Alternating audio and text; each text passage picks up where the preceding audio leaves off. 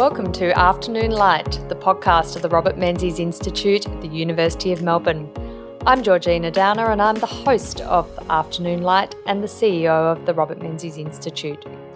The Institute is a prime ministerial library and museum devoted to upholding the legacy and vision of Sir Robert Menzies, Australia's longest serving Prime Minister. On Afternoon Light, we explore contemporary issues relevant to Sir Robert's life and legacy with leading thinkers from around the world. Thank you for joining us today.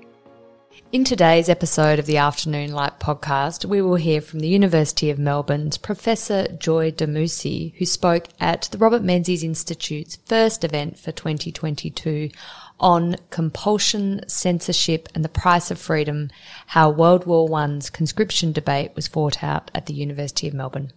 Good afternoon and welcome to the first event of the Robert Menzies Institute for 2022 on compulsion, censorship and the price of freedom, how World War I's conscription debate was fought out at the University of Melbourne. For those of you who don't know me, I'm Georgina Downer and I'm the CEO of the Robert Menzies Institute. Firstly, I would like to acknowledge the Wurundjeri, Woiwurrung and Boonwurrung peoples of the Kulin Nation as the traditional owners of the land on which the Institute stands. We pay our respects to their elders past, present and extend that respect to all Aboriginal and Torres Strait Islander cultures.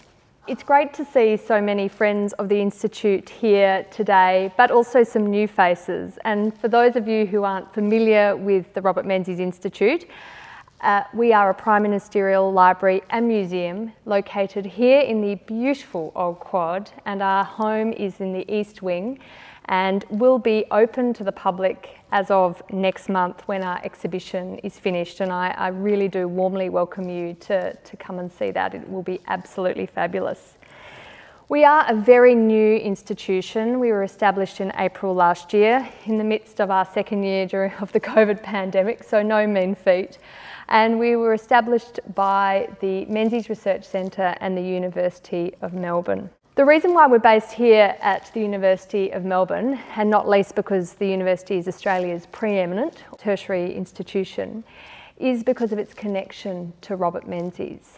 Robert Menzies started as an undergraduate student here in 1913, where he studied law in this very building in the Old Quad. He then went on to have a very active student life, which I'm sure we'll hear more about from our guest speaker today. He was president of the Student Representative Council. He was editor of Melbourne University's magazine.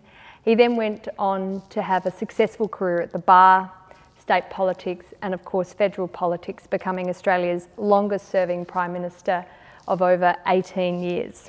Today, with the rather frightening drums of war once again beating in Europe, it does seem appropriate that our first event for 2022 is on one of the biggest political issues of the early 20th century in Australia, the debate over conscription. The issue of conscription really challenged so many deeply held views about freedom of the individual in contrast to a duty to empire and the nation. To speak to us today about these issues, I am very, very pleased to introduce Professor Joy Demussy as our guest speaker. Joy is a Professor of History at the University of Melbourne in the School of Historical and Philosophical Studies. She is the Redmond Barry Distinguished Professor and Director of the Institute for Humanities and Social Sciences at the Australian Catholic University. She's also, and as if she wasn't already as busy as she is, the immediate past president of the Australian Academy of the Humanities and of the Australian Historical Association. Thank you very much, Joy. Before I begin, I too would like to acknowledge the traditional custodians of the unceded lands on which we're meeting here today, the lands of the Wurundjeri people of the Kulin Nation, and pay my respects to elders past, present and emerging, and extend that respect to other Indigenous Australians present. I'm not going to be brought into the current situation with war, but as Georgina rightly points out, it's a moment of great reflection today that we are surrounded by similar discussions around conflict and commitment and Australia's involvement in overseas wars. I'm going today to follow the themes that Zachary here has identified for me. He came up with the title, Compulsion, Censorship and the Price of Freedom. So let me begin with compulsion then. This is a rather busy slide, and I'm sorry for the busyness, but there's a lot to cram into a topic like this in 1 hour. We would know, many of you would know, that conscription was the defining feature of wartime Australia. And with the depleting numbers of Australian volunteers, Prime Minister Billy Hughes proposed a plebiscite to introduce conscription, which of course divided the country. I've just got there the statistics. I'm sure they're very well known to you, but to remind us all that on both occasions the plebiscite was defeated very narrowly, more narrowly in 1917 than in 1916. Contemporary observers and subsequent scholars identify this event and this debate as one of the most bitter and intense conflicts ever in Australia. Those for believed opponents were disloyal, forsaking country and empire. Those against said supporters were threatening Australia's most precious institutions and values. Each of them used similar language, being murderous traitors, doing the work of the Prussian army, and use similar images, which is sort of quite interesting in that slide there, where you've got the pro and the anti-conscription using both images of the family and its impact on the family, mothers and fathers of war, and the implications of sending or not sending men to war.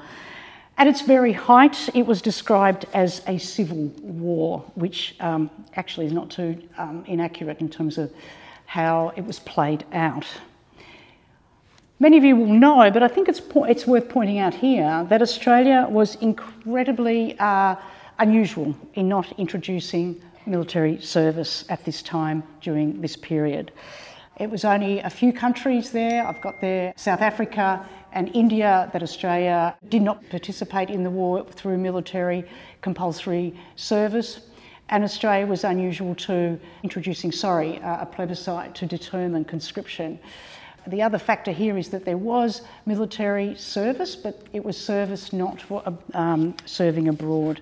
This is something we might want to come back to because it does mark out Australia's involvement in World War I in very distinct ways. So Robert Menzies, as Georgina said, was here at the University of Melbourne, and he was connected with all three conscription campaigns or conscription issues in Australia's history, which makes him, I think, quite unique. So in 16 and 17, of course, he was a staunch supporter of conscription. He introduced compulsory conscription in 1939, and with great debate. But then by 1942, Curtin accepted it and supported it.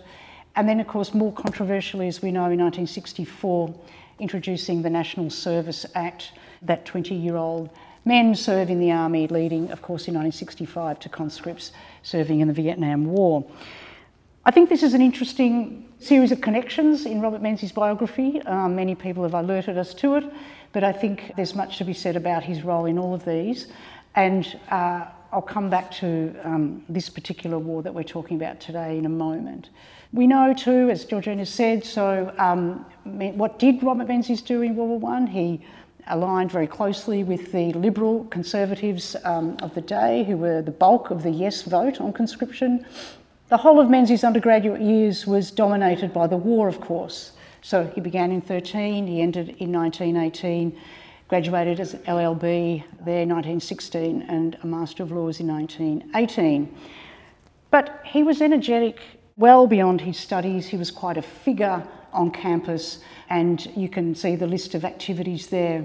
President of the Student Representative Council, the journal, the magazine, Student Christian Union, a member of the Historical Society, and of course the Law Student Society, a very, very active participant, as you would expect, of a very engaging, intelligent mind at the early ages of 20 to 22. He was not only involved in public debate, oratory, discourse.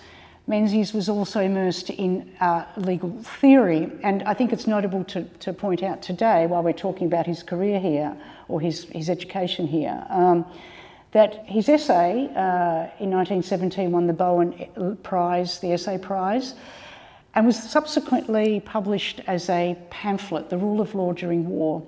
It's an interesting pamphlet. You can get it online here. no one's going to be able to read that writing, it's just I put it up there. It attracted quite a bit of attention actually, and the Sydney Morning Herald reviewed it there. So he's a theorist, he's developing his interest in legal theory as well as being an activist on so many issues and areas of cultural life, I suppose, of the university. But as we might know, it's what Robert Menzies did not do during the war, in which he's most known, I guess, in some circles. So we would know that two of his brothers, Frank and Les, they both served in World War I. Robert was encouraged and then basically instructed, I suppose, by his family to pursue his brilliant academic career. And the feeling was that 2 sons was enough to give to war. That was a patriotic duty that was enough, the 2. And so, in fact, he did not serve.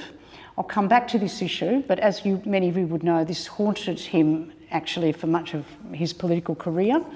He joined the company of revolutionary socialist pacifist men who refused to serve. And I'm sure during this time it would have been a very uncomfortable period for Robert Menzies, given that almost all his contemporaries served, and yet he was here undertaking training through the University Rifles Group, but not serving abroad, drawing into question his whole commitment to war, his masculinity and other ways in which the service to war was defined at that time. And I've got this slide up here just to give you a bit of context about that narrative about how many men should go from one family. There is the famous case of Frederick and Maggie Smith, who committed 6 sons to war. It was very unusual. Mostly a couple went, and there are statistics there about how many couples or 3 sons served.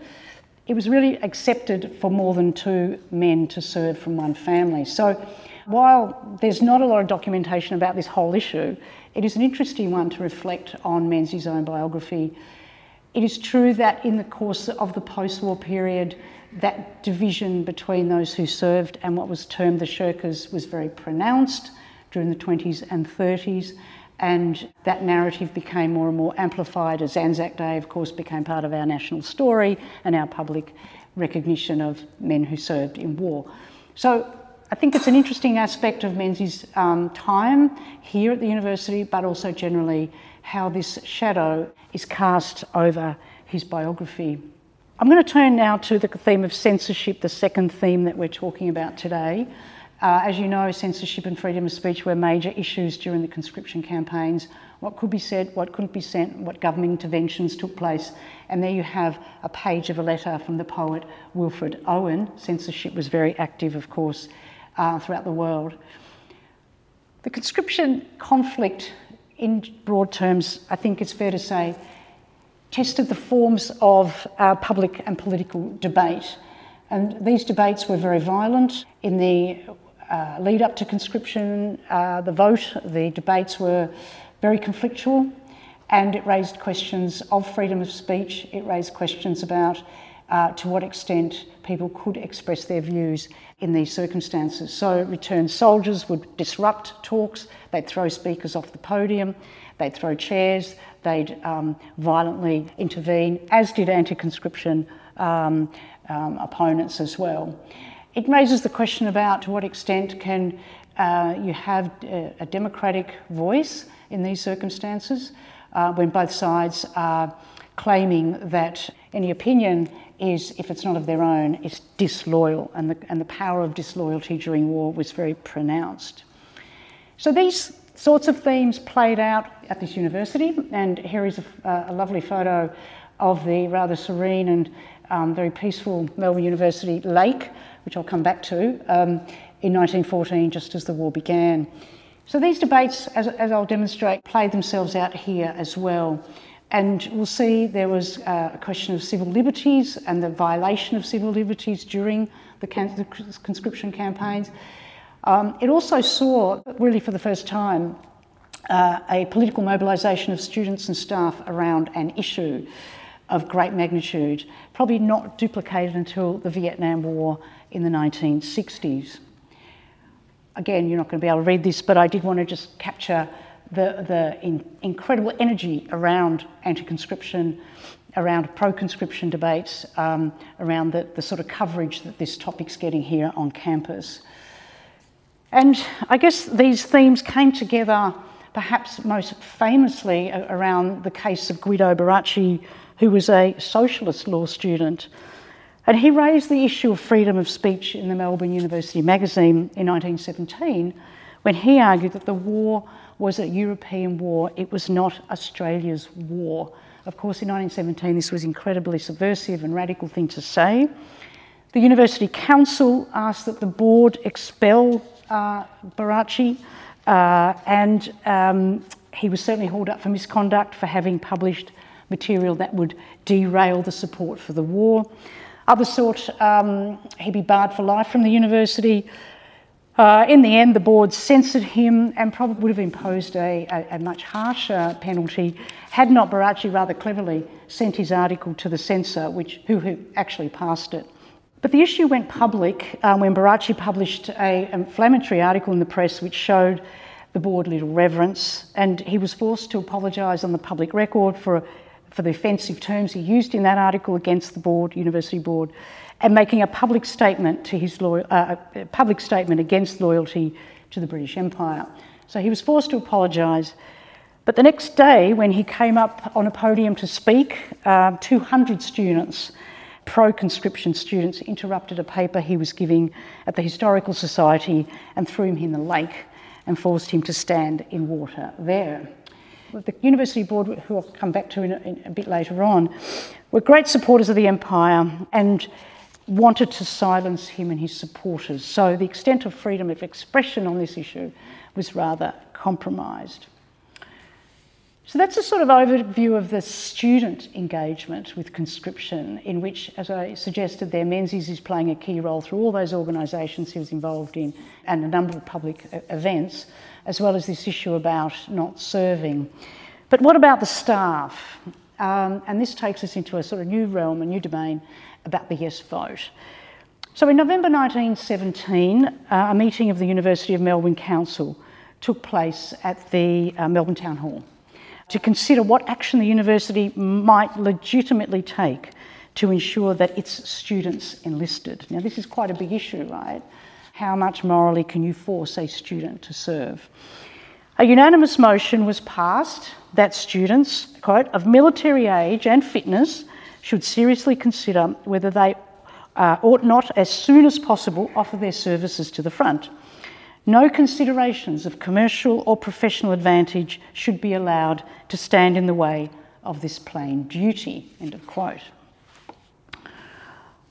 So the amended part of this resolution, that which was debated but ultimately not included, referred to examples like Oxford and Cambridge, the Scottish universities and Dublin University, where larger numbers of young men were enlisting, and the University of Melbourne, shamelessly, they believed, did not compare very favourably with those other seats of learning. So the council was divided over the lengths the university should and could go to insisting that a student enlist. Alexander Leaper, the author of the defeated amendment, that is, that he wanted to make that statement comparing Melbourne University to other universities, he was warden of Trinity College.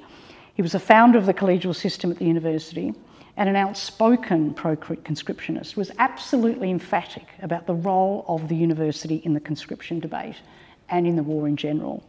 The university, he believed, should, and I quote, aspire to be both the brain and conscience of the nation. The brain and conscience of the nation, and the public was entitled to look for it for guidance in public matters when the empire was in such peril. It was a disgrace, he believed, that there had been a record attendance at the races, for example. It was also a fact, he reminded his colleagues, that many of the university classrooms were crowded with men who were eligible for the front, which of course would have included Menzies himself. Leaper believed Ormond College had sent the right message in not accepting any student who could not give good reason for not enlisting. And Leaper actually wished the university to adopt a similar edict. So while Leaper had supporters for his stance, rather firm stance, The views of others was far more tempered, not least of which because, of course, mass enlistment would severely hinder the way the university could function at all in the event of an exodus of young men to the front.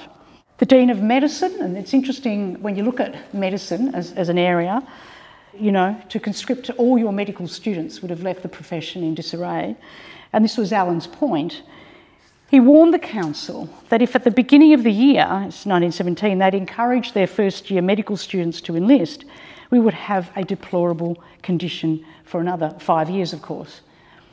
He warned the university, not to insist that every student enlist, and he would gladly see approximately 50 first year and 30 second year students enlist, but he was clearly nervous about what an escalation of numbers enlisting might mean for the university and for medical courses in particular. So there's quite a dilemma there. Some of his students, however, were not so fussed. In the last year of the war, a number of medical students attempted to expel from the Medical Students' Society all eligible men who had not enlisted. They're quite militant. Perhaps too, Leaper had a point when comparing Melbourne University numbers around the world, Melbourne University numbers to those universities around the world. Melbourne had 1,100 to 1,300 students in every year of war, whereas the numbers at Oxford had declined from 3,000 to a mere 350. Allen's colleague, the prominent law professor William Harrison Moore, was as active as Leaper and Allen in staunchly supporting the Yes case. But unlike them, he took the case beyond the university. Moore was part of a group of university academics who supported conscription and who spoke at suburban and country areas, wrote articles in country metropolitan press and helped prepare leaflets for distribution. But Moore, for all his insistence on the need to introduce conscription, could not bring himself to use the classroom as a platform for recruitment. Of course, Moore taught Menzies, he's his law lecturer. Moore believed he would consider it, quote, a breach of his duty to use this place in the lecture room, his place in the lecture room, to talk to students about the duty of enlisting.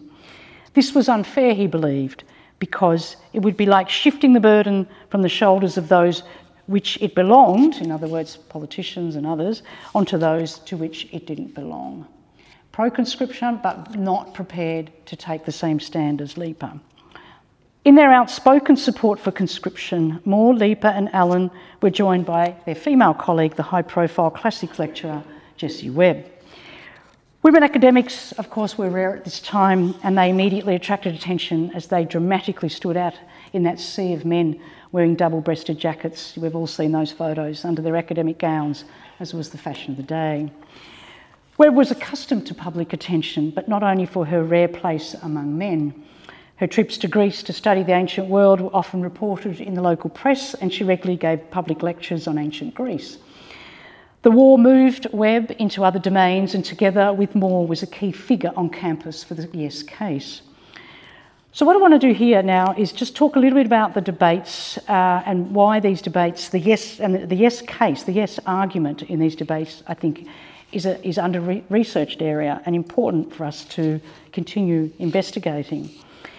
I think it's significant to look at these debates, first of all because the role of universities, academics and students in the Great War has been the subject of many discussions and publications in the British context, and more specifically, as many of you will know, of the extraordinary story of the numbers of young men from Cambridge and Oxford who gave to the war effort. But relatively little has been written on arguments put forward by scholars here. This was an issue that deeply moved them, so much so that for some of them it was the only political question on which they publicly campaigned throughout their entire careers. Even for those who believed the university should be a politically neutral place, the war posed such deeply moral questions that they were shaken out of their privileged university cloisters onto the campaign trail. So the point I want to highlight today is that while all staff supported conscription here at the university, there was a spectrum of views put forward by the Yes case, from Leaper's extreme position to that of Webb and Moore. Interestingly, and I think secondly, these were scholars, of course, coming out of the 19th century liberal tradition, which upheld the values of the idea of liberty, primacy of the rights of the individual, upholding individual freedoms above all else. But conscription fundamentally contradicted this ideal, for it essentially insisted that it was a legitimate form of coercion where the rights of the individual were temporarily subordinated to the state or to the community. How did they reconcile these apparent contradictions? And finally, the war inescapably forced several of these scholars to think of Australia's place in the wider world in ways not possible before the bloody battles of the Great War. The long-term political impact of this war and these debates around conscription shaped this generation of scholars in profound and deeply fundamental ways, producing a new form of liberalism which more than ever before was shaped by an internationalism defined by the killing fields of the war. There was a great urgency and immediacy to their international outlook, evidenced by their even more intense political engagement after the war, which I'll refer to briefly. So the university prided itself as the upholder of the liberal tradition of the concept of the purpose and role of a university, famously enunciated by John Newman in his idea of the university: to be secular, promote intellectual culture, to reason, to reach out towards truth, and to grasp it. University historian Richard Selleck observes that those at the university have historically, over a very long period of time obviously, contributed aggressively to the social, political, cultural and educational debates that have convulsed Australia. And such debates, he argues, invigorate its great history. Conscription was one such debate. It not only became the site of intense discussion, as I've seen, but the values of freedom of the individual and liberty were extraordinarily tested at the time of the war and during these campaigns. So, as I mentioned, Moore, I'll just go back to Moore, he exemplified this position of liberty. He was appointed to the university in 1892, an ardent supporter of moral and social value of legal education. Moore included history and political philosophy in his legal courses. A conservative yet energetic advocate of law reform, an interesting balance there. His knowledge was broad and wide-ranging and was the author of the Constitution of the Commonwealth of Australia in 1902 and Acts of State in English Law in 1906. His wife Edith, leading activist in so many women's organisations at the time, she too was pro-conscription, but again, like Moore, less militant in her outlook and practice. And Webb, Moore's closest ally, had graduated from the university here with a Bachelor of Arts in 1902, first-class honours in history and political economy, as well as logic and philosophy. And in 2004, she completed her master's degree. In 1913, she was appointed a full-time lecturer, and on the eve of the war in 1914, she was lecturing in Asian and British history. So what were the arguments that Moore and Webb advanced in support of the conscription around liberty and freedom? So let's have a look at them from the perspective of that liberal tradition which emphasised the notion of individual freedom and rights. So I'm just going to briefly go through these. First of all, they argued that it was democracy that was on trial in this war. Democracy was on trial in this war, and Australia was failing her allies and her responsibilities by not adopting conscription. As the, quote, most advanced of democratic nations, Australia could not be neutral. So they saw it as a question about the future of democracy and Australia's involvement in sustaining it. Second of all, Australia was in a unique position to be asked to decide on conscription, which is true. So it was, they argued, a testimony to the freedom of Australians, that they alone among all peoples should be called on as individual citizens to vote on the question which everywhere else had been decided by government. So this is an extraordinary opportunity, they believed. And from that argued that it was the responsibility of all citizens to show themselves worthy of that freedom, to show themselves worthy of that freedom that was bestowed on them and vote on behalf of the nation, not themselves, but look at it as a future of the nation. So having the individual freedom, not abusing it in their terms, was to identify with the nation and the importance of individuals to the nation. So in a funny way, it's sort of a paradox. There's individual freedoms, but that we have to be committed as well to the nation. A no vote was a vote for Germany, and there was a very strong sense, I guess like today, that there's a real possibility that Germany could invade and take over Australia as we ponder what Putin might do. These things are played out with uncertainty at that time. There was a real belief that Germany could win the war and defeat the British Empire, and so by implication Australia be involved in that. And of course the no vote would threaten the much cherished White Australia policy, the defining White Australia policy supported by both sides of politics, fearing cheap coloured quote unquote labour would flood into Australia. But I guess the most profound and compelling argument that they had to work hard to mount was to counter this piece of propaganda. And many of you will know it, the blood vote, appealing to women and for women not to vote for conscription or, as it says there, to send another woman's son to war. Why is your face so white, mother? Why do you choke for breath? It's a very, very powerful verse written to try and convince women that it's their responsibility not to kill the sons of other mothers. Now, some have argued that this one piece of propaganda swayed the women's vote, and arguably it was the women's vote that steered the course to a defeat. There is no statistical evidence for that. We do not have the statistics, and historians endlessly argue about it. But Moore and Webb had their job cut out for them, because this is a very powerful piece of propaganda. So what did they say? So in a direct response, they wrote a counter pamphlet to this one and basically said, no, we do not bring our sons to be our pride and joy alone.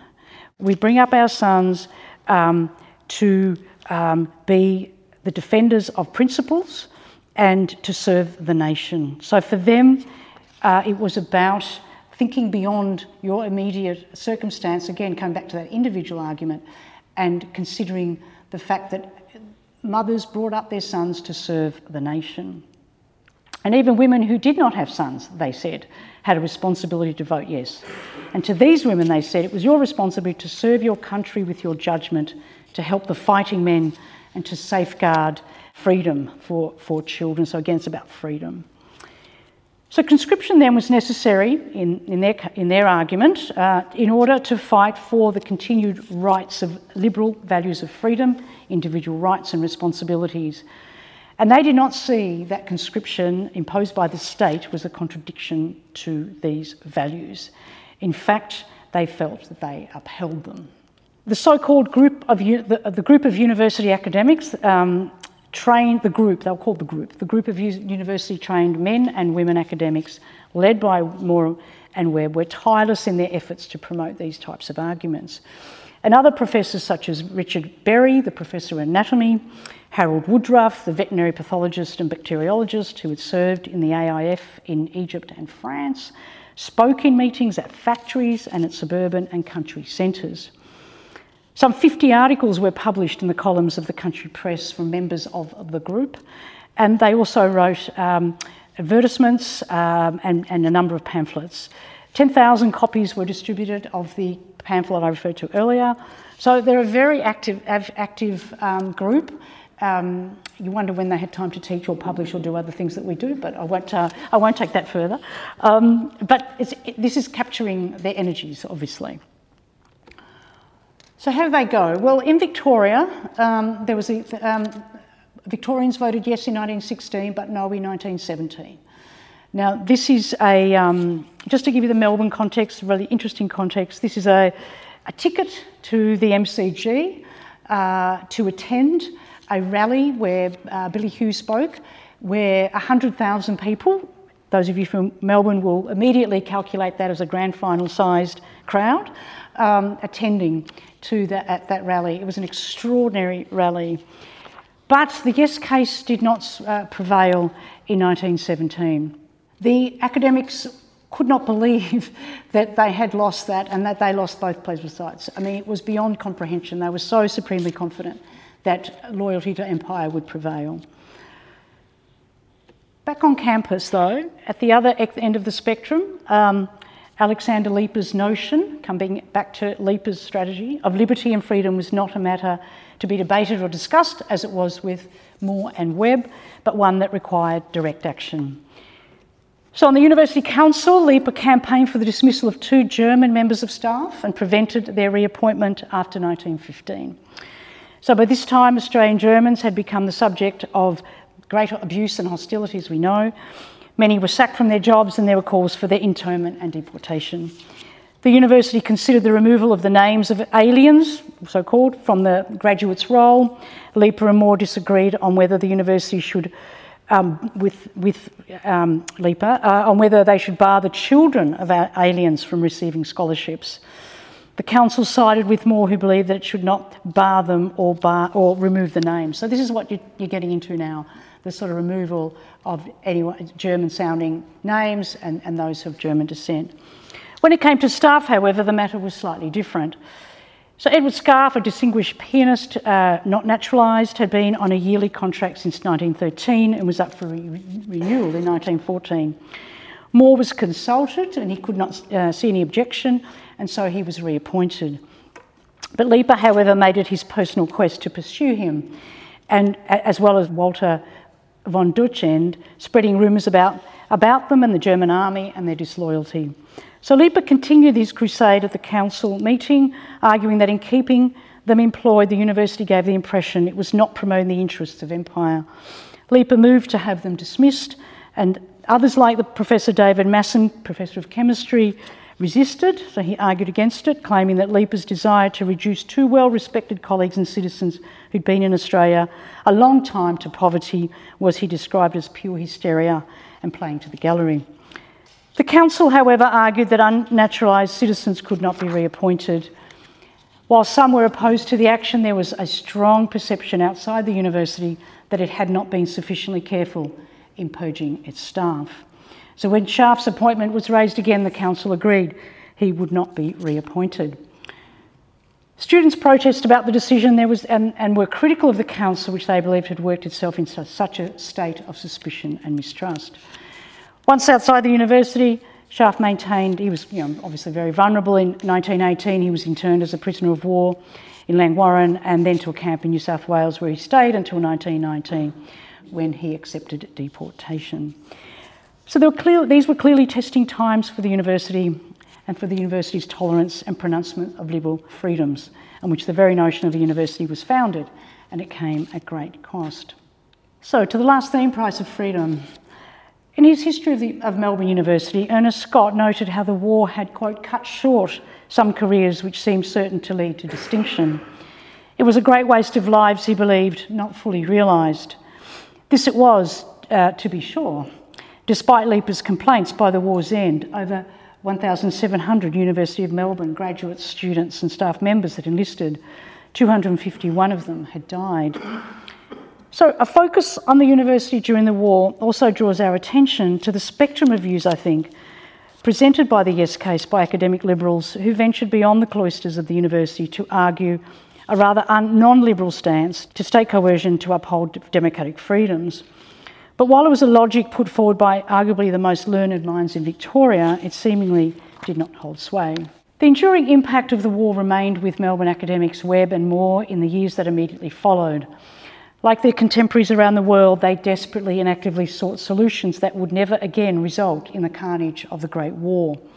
They took their political engagements to a new level. From the streets here in Melbourne to the world stage of Geneva, they cast aside the shadow of war through a shared optimism for what could be achieved at the League of Nations. This optimism filled their generation with hope for a peaceful future, and once again they joined in a collective endeavour. But defeat in the conscription campaign in 1917 could never prepare them for another violent end to peace, once again in 1939, and all too soon after peace was declared at the end of 1918. Young Menzies, of a different generation to his teachers, had taken by then, of course, a very different path. By the 1920s, he was building a law practice, specialising in constitutional law, taking silk in 1929 and moving in political circles. In 1934, He won the federal seat of Kooyong, becoming Attorney General and Minister for Industry in the Lyons government. In April 1939, he became Prime Minister, and in September, through the National Securities Act, put Australia on a war footing, announcing the recruitment of a volunteer military force, which at once became the second Australian Imperial Force, for service in Australia or abroad, and the calling up of militia drafts for local defence. Menzies was often criticised for not signing up to fight abroad himself, and yet he was prepared to send men to war. The right honourable gentleman had a brilliant military career cut short by war, Labor MP Eddie Ward would often say. And yet the most notorious attack came from within his own ranks, from the Country Party leader and briefly served as Prime Minister, Earl Page, who himself, of course, served as a military surgeon during World War I, accused Menzies of cowardice and said he was unfit to be Prime Minister. Menzies himself admitted conscription was, a quote, a stream of mud through which I have waded at every campaign in which I have participated, end of quote. So I'll finish now with this photo of young Menzies looking away from the camera, his brother Les towering over him, a constant reminder of the war he escaped, but its enduring shadow which cast over him and his generation. Thank you. Thank you so much, Joy. That was absolutely fascinating. I must say, reflecting on current debates on university campuses and in Australia, and questions about foreign influence here, and of course geopolitical challenges, there's so much from history that we can learn to inform the decisions we make into the future and the judgments that we make in our daily lives. I'm sure there are lots of questions in the audience, but if you'll indulge me, I'll ask the first one. It's really interesting when reflecting on that early 20th century, the differences between the states. So Victoria, in the tradition of Alfred Deakin, had a different conception of liberalism from their friends in New South Wales, much more under the influence of George Reid. The result in the first referendum, and you spoke about this, showed Victorians actually voted yes for conscription. So perhaps they prioritised that sense of duty to empire over their own individual liberty, whereas New South Wales did not. Can you explain that? Well, yes, that's a very good question, Georgina, and it's a very interesting one to look into. I mean, the problem we have is that we can only speculate how groups voted.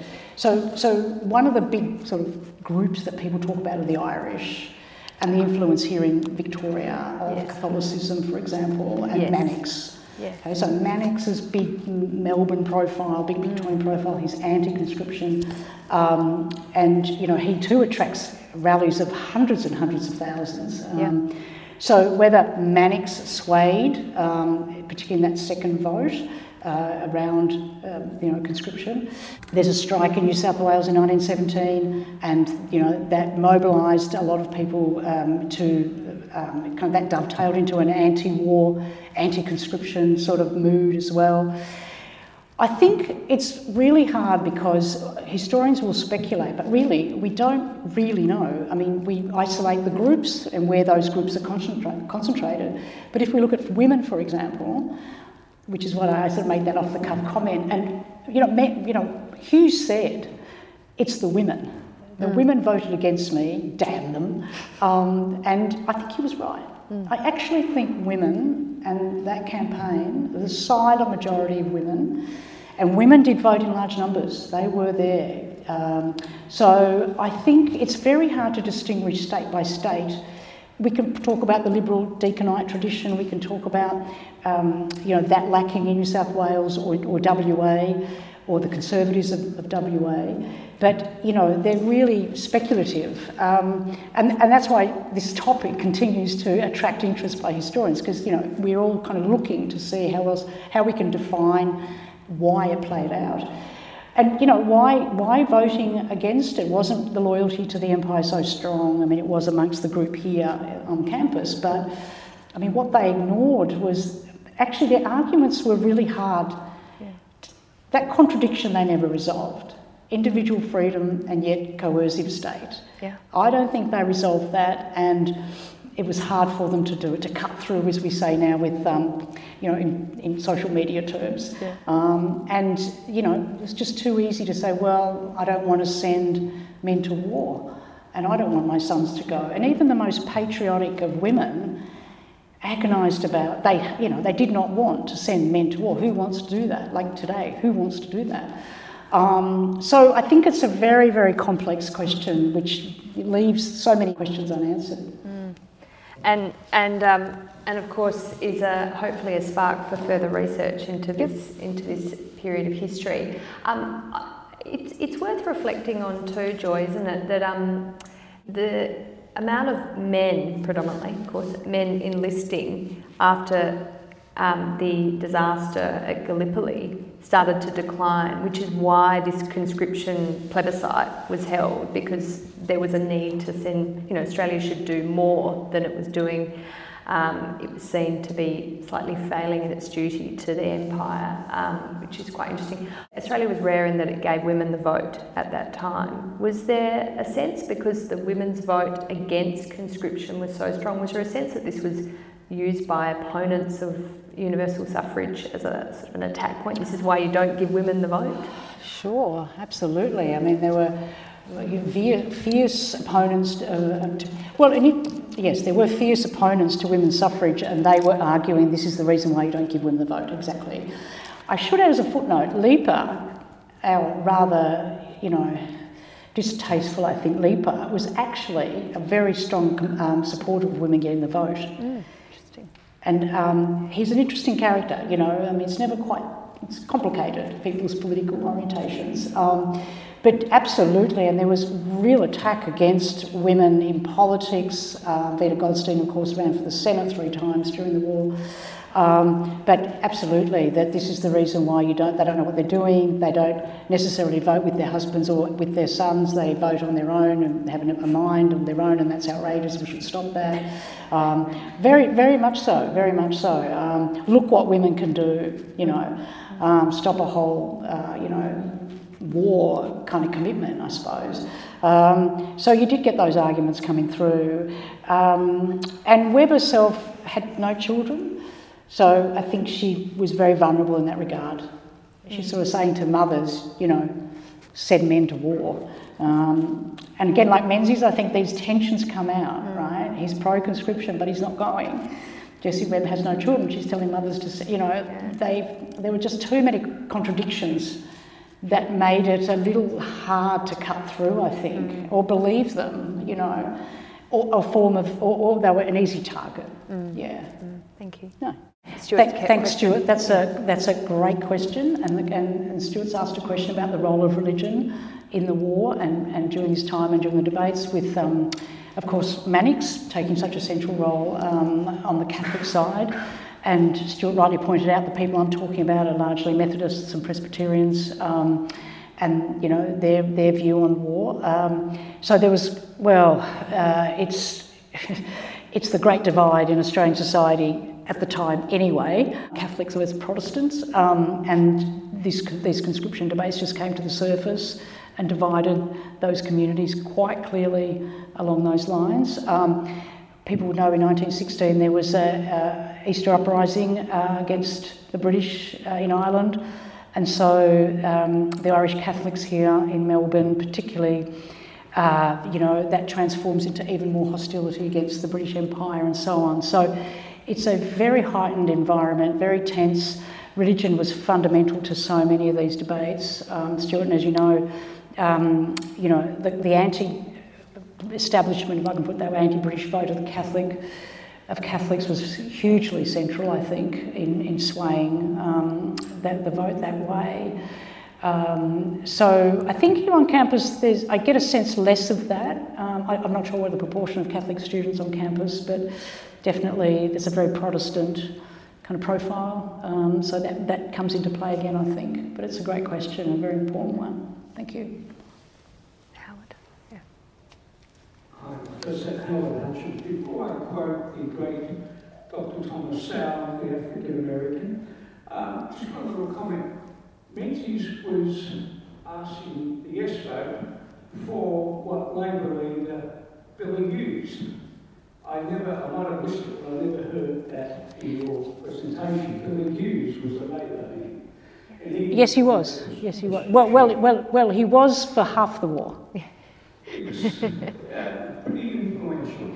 I'll say something about that in a minute. Yes, go ahead. Anyway, in consideration that the Germans were already up north of us, and their possessions became Australians' possessions after the First World War, the great African-American Dr. Thomas Sowell, a Korean War veteran, said, if you're not prepared to defend civilization with force, we must be prepared to accept barbarism. Now, excuse my pun, but it's all academic now, isn't it? Okay, thank you. Well, that's right. I mean, that perception was very prevalent at that time. But just to pick up your comment about Billy Hughes, so of course Billy Hughes is the Labor Prime Minister, but the Labor Party splits and he forms the National Party. And I was talking before to Zachary about this. It destroys the Labor Party, right? The Labor Party is out of office except for 1 year until 1942 because they expel everyone who was pro-conscription. So there's a great history there of the impact this whole debate had on the Labor Party. As I said, it was kept out of office for all that time except for that Scullin government during the Depression, which was a very short period. So, you know, Hughes himself, there's another story to tell there. But, yeah, that's right. He was 16, he was leading the Labor Party and then National Party. Yeah, thank you. This gentleman. Yes. Thank you. Charles Richardson. Thank you very much for such a really interesting talk. I'm wondering if Adjutant Menzies had enlisted and had some experience of the war in trenches in France, for example. Assuming he survived, what difference do you think that might have made to his subsequent outlook? I mean, based on what you know of his views and of the experience of the generation who did fight? Well, that's a fantastic question. That is a really great question because no one's really ventured to speculate because, how do you know? I mean, would he have introduced conscription in 1939 and 1964? Probably. But, his contemporaries who did serve were supportive of it, as was Curtin anyway during the Second War by that time. Vietnam was a lot more controversial, of course, and, this came up during the Vietnam War as well, that, you're introducing this and what do you know? In reality, look, I'd have to say probably not, because they're political decisions and they're decisions made around a particular time and place. But we don't know, and it's one of the great sort of questions about to what extent the experience of that war might have shaped his decisions. I mean, certainly Earl Page served, others served of his contemporaries and were as supportive of conscription as anyone else in the war. But it's a great question and one I think that's worth further consideration and research. Oh, Xavier. Yeah. Hey, Xavier. Yeah. Oh, you go. Thanks so much for the talk. I remember the 2020 lockdown, the first one, and I had a disagreement with a close family member about the need to protect the community versus the rights of the individual. And I actually laughed and I getting so upset with the fence on my one about this, and it got me thinking about the intersection of the public and the private, and how it seems like Menzies might have had some tension with his family about this decision being made. I wonder if you comment about the conscription debate in general and how that did intersect with the private lives within the family, within relationships as much as it did between the classes and the ethnicities and things like that. Great question, Xavier. Xavier is my former PhD student. He knows more about this topic than anyone in the universe. Lovely to see you here. Great question, yeah. Look, I've spoken about the university here today, but there's so much to say about the way it divided communities, it divided families, it tore families apart.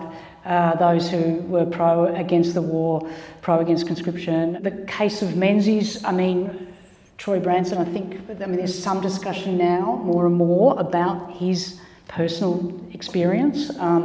It's been an area of Menzies' biography that hasn't been discussed. I don't think there's a mysterious body of letters somewhere tucked away we don't know about, which would be fantastic to find, where he talks about that with his family. I don't think that's going to happen. So I guess we can only speculate how he felt in that regard, the responsibility to family, the brilliant career to pursue, versus feeling compelled, feeling that he couldn't do what every other young man was doing at the time, and hearing at this university that William Moore, his lecturer, is not preaching but making the stand for conscription, very obvious. Other lecturers the same. It's an interesting question. It's a really fascinating one. I don't know. We don't have the writings. We don't have the evidence to sort of look into that, Xavier. But certainly there would have been tensions. I actually thought that photo was very symbolic. Actually, it's quite poignant. I think when he's looking there and the brothers, and we know men who didn't serve did find, they did have a really difficult time in terms of just the narrative of Australian society after the war and the interwar years. And for whatever reason they didn't serve, being labelled. So I think there's a lot more to be said about the way it impacted on family life. Thanks, Xavier. Peter, our final Peter, question, yeah. Unless anyone's burning, but time's upon us. Thank you for a wonderful talk. I was just thinking, as I was listening to you, also about Ross McMullen's book, Farewell Dear People, which goes to the whole question of the lost generation. Yes. It wasn't only just the sheer numbers of people who were lost, but they were, as you mentioned during your talk, some of those who were potentially the leaders in various parts of society in the 20s and 30s. I wonder, are you aware of Menzies ever reflecting on that, on some of his contemporaries who did go and didn't return? And did he ever reflect on what might have been, or where were the potential rivals for him in a certain sense, but in all forms, in all parts of society, were there those that he particularly missed, or did he ever comment to that effect that you're aware? Thanks, Peter. Look, I'm not aware, but it would take somebody to go through those archives, and potentially there might be a goldmine there of reflection. I'm not aware of any such writings. I guess for there to be writings like that, public ones, would to be even further make him vulnerable as someone who didn't go. It sounds to me like it's an issue that's become silenced. We don't have material, but I think there's a reason why there isn't the material, because I think it was very delicate for him. It would be very interesting to go through the list of men who died here in combat and see how many from the law faculty, and there were many from the law school who we would have known, and see if there's any connections one could draw that way. But I'm not aware, others might be here, of any sort of, official pronouncement of, the great, even in later life, the Great War took these men and, robbed them of talent, and now a generation of leaders. I'm not familiar with a speech of that sort. Zachary might know. Nina's got the mic. Thank you. I would just sort of add from the opposite perspective that Menzies was quite unique, particularly on his side of politics, to have not served, and that he was, there was a great book written about the Canberra air disaster. So in 1941 there was a plane crash where 3 government ministers died, and they were all very much reflective of this generation of leaders that had been sharpened and shaped by the First World War. So Menzies it's not just in his political opponents or people like Earl Page who this has a lingering effect. His whole dynamic with this cabinet, and I think a lot of how he ends up alienating and not being able to stay on as Prime Minister during the Second World War is part of this outsider's perspective, and it's only once he returns to power with that whole generation of what they call the 49ers, when they doubled the size of Parliament, so many people came in, that dynamic had very much changed, and Menzies was able to be the leader that we sort of see him as now. Thanks, Zach. And for those who don't know him, that's Dr. Zachary Gorman, who's the academic coordinator at the Robert Menzies Institute and a font of much knowledge. Unless there's another burning question, we are out of time, so I'd just like to take this moment to say an enormous thank you to Professor Joy Demussy for headlining our first event for 2022. I'm sure you'll all agree it was absolutely fascinating, shining a light on a period of history that I think we all would do well to reflect on, not just because it informs where we've come from, but also where we're going in the next few years as we face some very significant geopolitical challenges and challenges here in Australia. I would like to share a conversation I had with Robert's daughter, Heather Henderson, who lives in Canberra, and she's a fabulously feisty 94-year-old. And we talked about Bob's not going to war and how that affected him personally and his family. And it was interesting. It clearly was something that pained him. And she said it was, as you explained, a meeting of his parents and their sons, Frank and Les, and James Menzies, Robert Menzies' father, announced to the family that, Bob, you're the smartest one here. You're the one who's likely to do best, and we can afford as a family to send two sons off to war, but in the event that Frank and Les don't return, we need someone to look after James and Kate, the parents, and so Bob, you're staying. And we can reflect on the sense of duty a son might have to one's parents in the 1916, 1914, but certainly Bob Menzies followed the wishes of his parents, James and Kate. But as you said, it haunted him throughout his political career. And Heather said to me, the reason why her father went into politics was partly out of a sense of huge duty, that he hadn't been able to undertake that duty to defend the empire by serving during the First World War, but he could undertake his duty to his nation through public service, which is of course what he went on to do through all those years in the state and federal parliament, foregoing a hugely successful career at the bar. So it isn't an easy question to answer. You rightly identify there are inconsistencies in approaches, but that's what makes it so interesting. And Joy, you have really illuminated it for us all, so thank you very much. And I have a small token of our appreciation. Georgina, you Robert Menzies branded too. Thank you. Look at that. Whoa, thank you. You're very kind. Thank you. Thanks, everyone. Thank you. That's lovely. Yeah, that's great. The Afternoon Light podcast is brought to you by the Robert Menzies Institute at the University of Melbourne. You can find more about the Institute and our podcast at robertmenziesinstitute.org.au. We're also on Twitter, on Facebook and LinkedIn. We look forward to you joining our show next week. Thank you.